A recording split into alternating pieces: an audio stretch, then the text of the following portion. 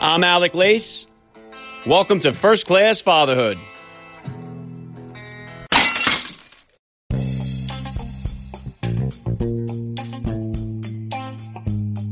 Welcome, everybody, to episode 534 of the podcast. I am happy, as always, to be here with you. Thank you for stopping by. If this is your first time listening to the podcast, please get over there and bang that subscribe button. You do not want to miss all the action coming your way right here on First Class Fatherhood.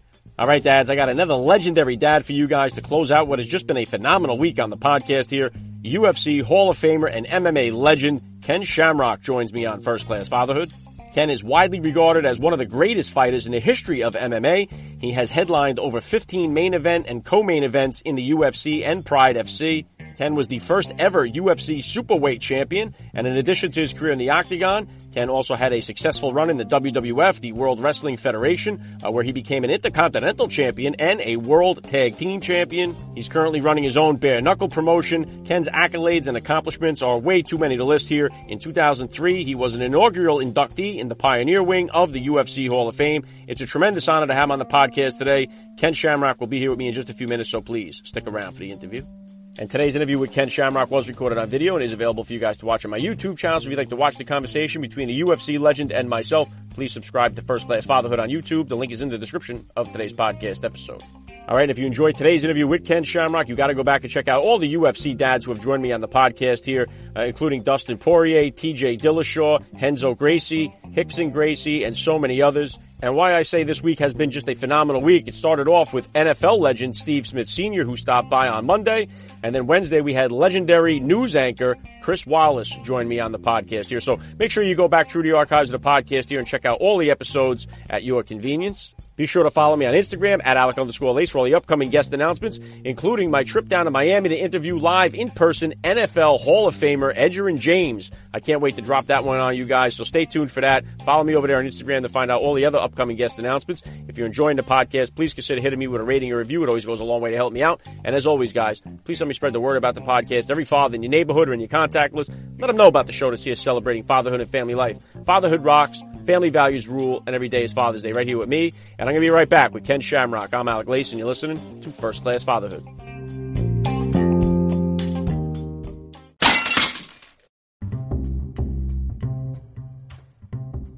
What's doing, dads? I've got two ways for you guys to save money and support First Class Fatherhood. First up, the NFL season is back and the stands are packed once again with fans the way it's supposed to be. If you plan on taking your kids, going with your family, or going with the guys to the game, save $20 on your tickets by going to SeatGeek.com or using the SeatGeek app and use my promo code FIRSTCLASS. That's one word, First Class, and you're going to save $20 off your tickets.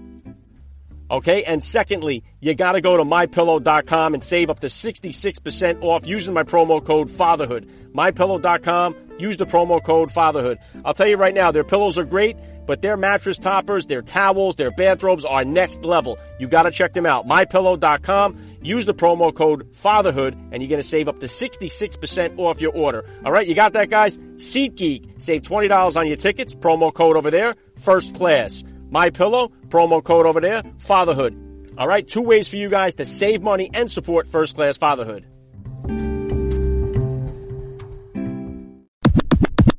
Joining me now, First Class Father Ken Shamrock. Welcome to First Class Fatherhood. Okay. All right, well, let's start right here. How many kids do you have? How old? I got 7 kids. One of them is 32. Which is the oldest girl. The next oldest girl she's 28. Then my oldest boy, who is 20, he's my oldest boy is 29. And then my second oldest girl is 27.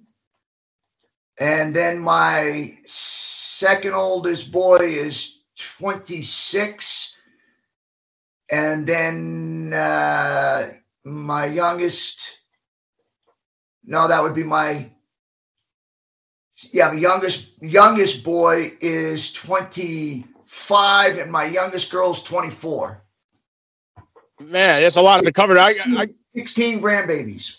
Wow. Well, congratulations on that. Hey, Ken, if you could, real quick, just take a second to hit my listeners with a little bit about your background and what you do. Yeah, my name is Ken Shamrock. I'm a ultimate fighter where I fought in the very first UFC, became a champion, fought over in Pancras in Japan, which is also mixed martial arts, became the first champion there. I was born in Macon, Georgia. Went through a bad upbringing through group homes and ended up getting adopted by the guy that owned the group home. His name was Bob Shamrock, and my mom, Dee Dee Shamrock. And from then I was raised by them and taught the skills of life. And then I went on to actually be a professional fighter and raise my own family with 7 kids and 16 grandbabies. My wife is Tanya Shamrock, who I've known for a very long time.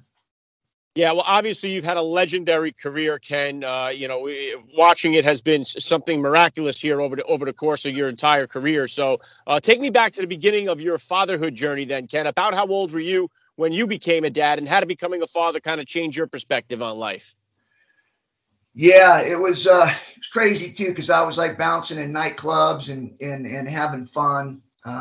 Ended up having my first child when I was 24. Which I believe in today's world is definitely older. It seems like everybody's having babies at 17 and 18, 19 years old. But I waited till I was 24 and had my first child. Yeah, very cool. Now, did your upbringing, and you said you bounced around the group home, did your upbringing, how did that kind of weigh in or play into your own fatherhood? Were you able to draw any positives? Did you have any negatives that carried over? What was that like for you? Take me through that. What was the experience like for you, and then transforming that into yourself as a dad?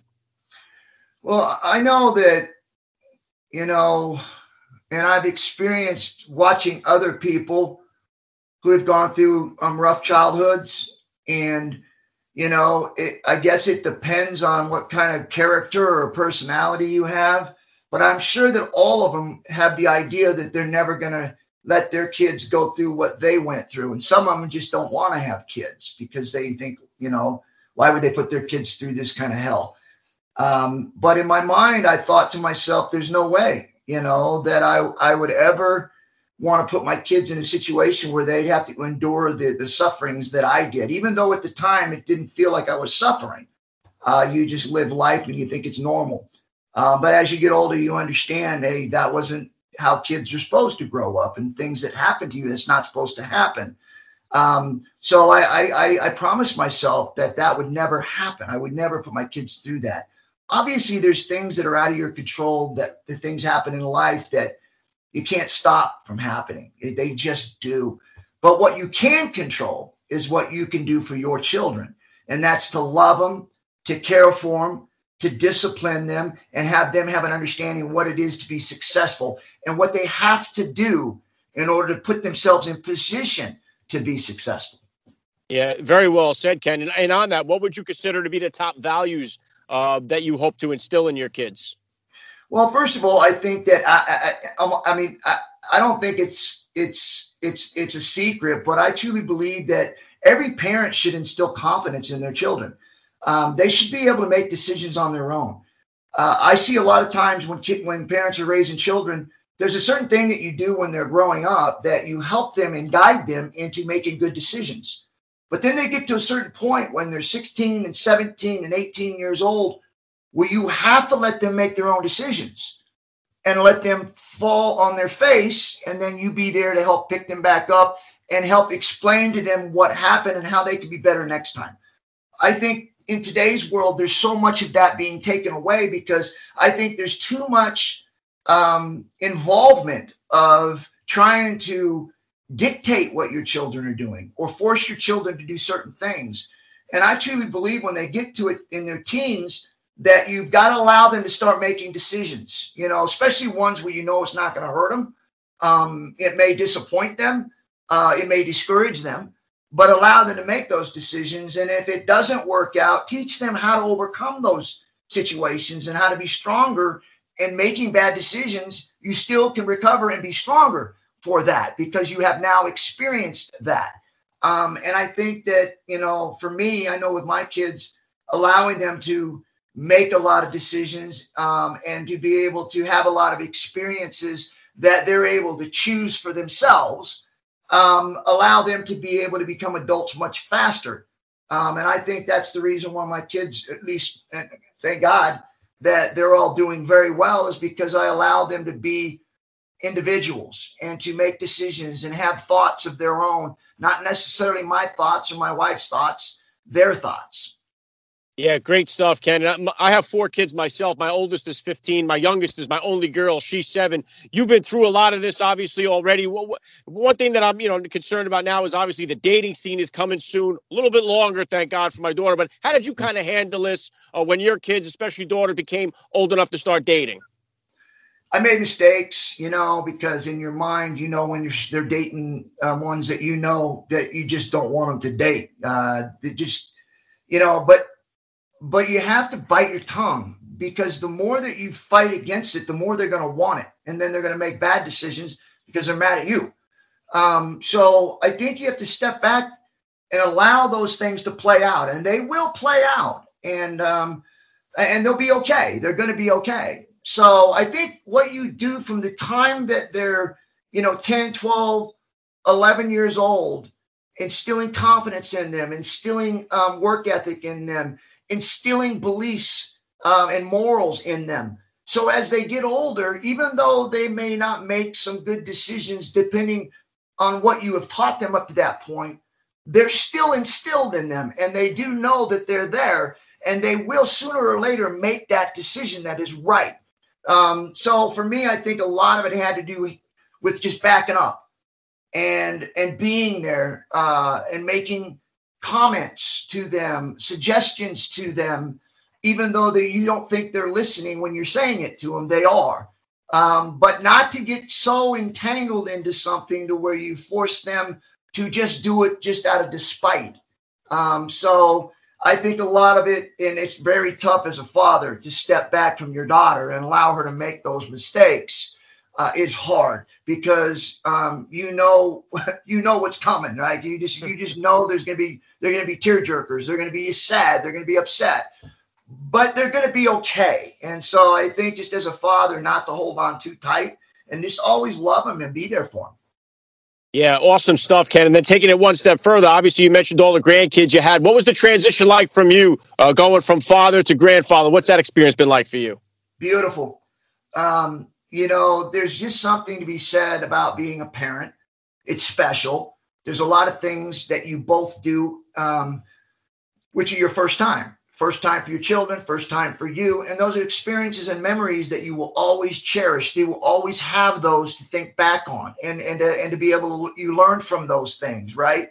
So as you become a grandparent, now all of a sudden, all of those experiences and thoughts and cherished moments that you've had with them are now being brought out in these grandchildren, because now you get to love on them, you get to spoil them, and then you get to send them back home. But because you're sending them back home, that their thoughts and their minds are, because of the way that you raise them and the way you allowed them to be who they are, those kids are going to be raised properly. So you can love on them and cherish them and spoil them and send them home knowing they're going to be okay and they're going to be raised properly. And I tell you, that's a great feeling.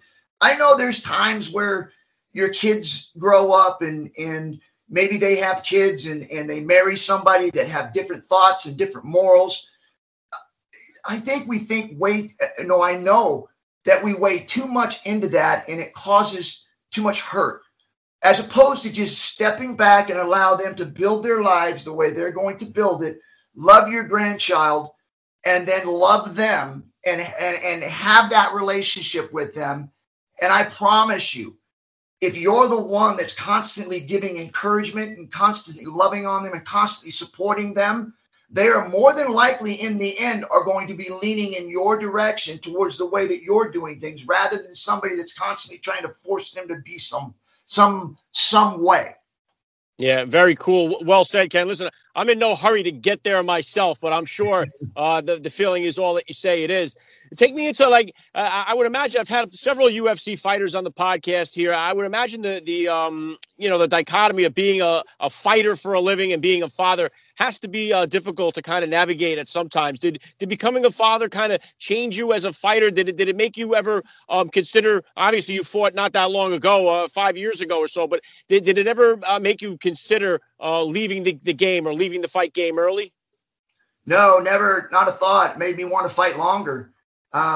Because I wanted my kids to be proud of me. I wanted to leave a legacy behind, because I came into this with nothing. I had no legacy, no roots, no family roots. So for me, it was really about me cementing a legacy, for my kids, so that as they grow up, they have that foundation of family under them, and a foundation of some success. Obviously, I want them to do things on their own. I want them to build their own lives, and I want them to have their own success. But having a foundation built up around them, knowing what success looks like and knowing what it takes to be successful is what was important when doing this and when fighting and building this, having them understand what it took, not the celebrity status and not the money status, but what did it take for me to get there? What did it take for me to be in that position? And it was staying in the gym, working my butt off, making sure that I went through the details. And then if I lost a fight, going in and finding out what I did wrong and correcting it, teaching him those types of things in my career, whether it was in your job or someone else's job, those failures and those successes happen every day. Therefore, you have to teach your children in whatever thing that you're involved with about the failures and the success and how you respond from failure. So to me, that's what it was about when I was fighting, when I was enjoying my career and reaching the top. At the same time, I was teaching my kids, my family, on what it was like to actually keep being successful and trying to stay on the top and what it took to stay there. Yeah. Hey, great stuff. And it kind of steals the thunder of my follow-up question there is, obviously, your legacy is secure in the UFC, in the MMA world. But what do you want your legacy to be as a dad? Yeah, for me, it's not really about what I did in the ring. I think it's more about what I did outside of the ring. What kind of father was I? What kind of husband was I? What kind of human being was I? And that's why with what I do now with my charity work that I do, the Lions Den Ministry, the stuff that I do for children at risk, which is a lot of part of my ministry, is that I turn around and try to help other people. Even with the new organization I have with ValorBK.com, if you want to go check it out, it's the bare knuckle league that I have. I want to be able to help other fighters achieve those goals and feel what I felt, the success in the ring, and reaching out to kids that are struggling maybe, and the only thing they know how to do is fight, and be able to give them a life and be able to watch them grow as people.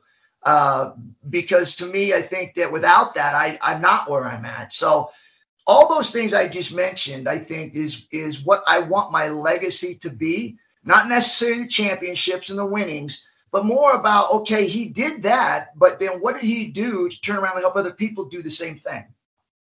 Yeah, really good stuff, Ken. And one thing I talk about on this show a lot is the fatherless crisis that we have going on in our country. We got so many kids growing up without a father or a father figure in their life.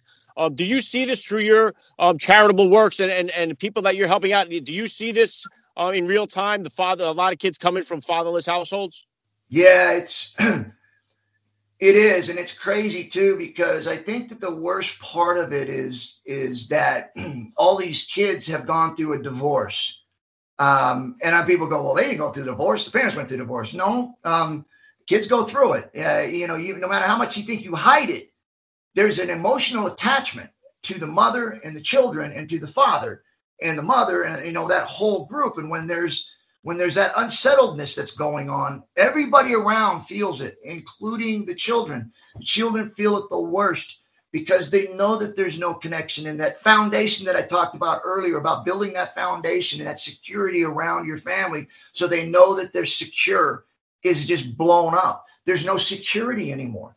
And so then the kids feel like they're just floating around out there, and who can they turn to? They can't turn to father. They can't turn to mother because, they're angry or frustrated. And so you see a lot of that out there. And so I think that for what I try to do is just add a little bit of support, letting them know that it's going to be okay. No matter what happens, your mother and father are always going to be your mother and father. They may move on and do other things, but they're still going to be there. It's just going to look different. Yeah. Well, hey, thank God for what you're doing. Mad respect for that. We definitely need more people like you out there helping because there are so many kids, especially in need. And, what's next for you here, Ken? Obviously, you've had listen, we see all these guys now, Holyfield fighting Belfort. We see Anderson Silva fighting Tito. Any plans for you to get in the boxing ring? What's next for you? What kind of goals you got? Listen, I'm not doing the Valor Bare Knuckle League. I'm a promoter now. I'm working outside the ring. I want to be able to offer other people opportunities to get in there and be successful like I was. So for me, that's the exciting part right now is watching these guys' eyes light up. They come from nothing, and all of a sudden they start feeling success inside the bout circle that we have. It's a beautiful thing to see because that they're being successful. They're doing what they love doing. And without this, they would still be struggling. So for me, it's just beautiful to see people's eyes light up, knowing that they have a life now and something that they love doing. Very cool. Last thing I want to hit you with here, Ken, I'd love to ask all the dads that I get on the podcast, what type of advice do you have for that new dad or for that about-to-be father who's out there listening? Yeah, listen, there's no rule book. Everybody's going to tell you, how you should do this and how you should do that. Every kid is different. As they grow up, they have their own personalities. I say this with all the love in the world. You must let your children have their own identity. Stop trying to mold them in what you want them to be. Allow them to grow. Give them boundaries of rights and wrongs, but allow their character and their personality to blossom in their own character. Very well said. I love the message. This has been an honor for me. I got to say, Ken Shamrock, you're a first-class father all the way. And thank you so much for giving me a few minutes of your time here on First Class Fatherhood. I appreciate it. Thank you.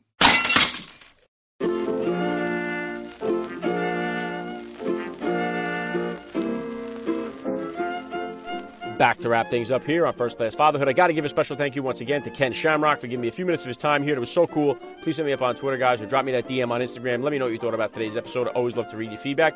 Be sure you take advantage of my partnership. It's running out. DMLCBD.com. If you need some CBD, DML CBD has got the best products on the market. If you use the promo code FATHER, you're going to buy one, get one free, and save 5%. Help support the show here and feel better while you're doing it. That's all I got for you guys today. I'm Alec Lace. Thank you for listening to First Class Fatherhood. And please remember, guys, we are not babysitters. We are fathers. And we're not just fathers. We are first-class fathers.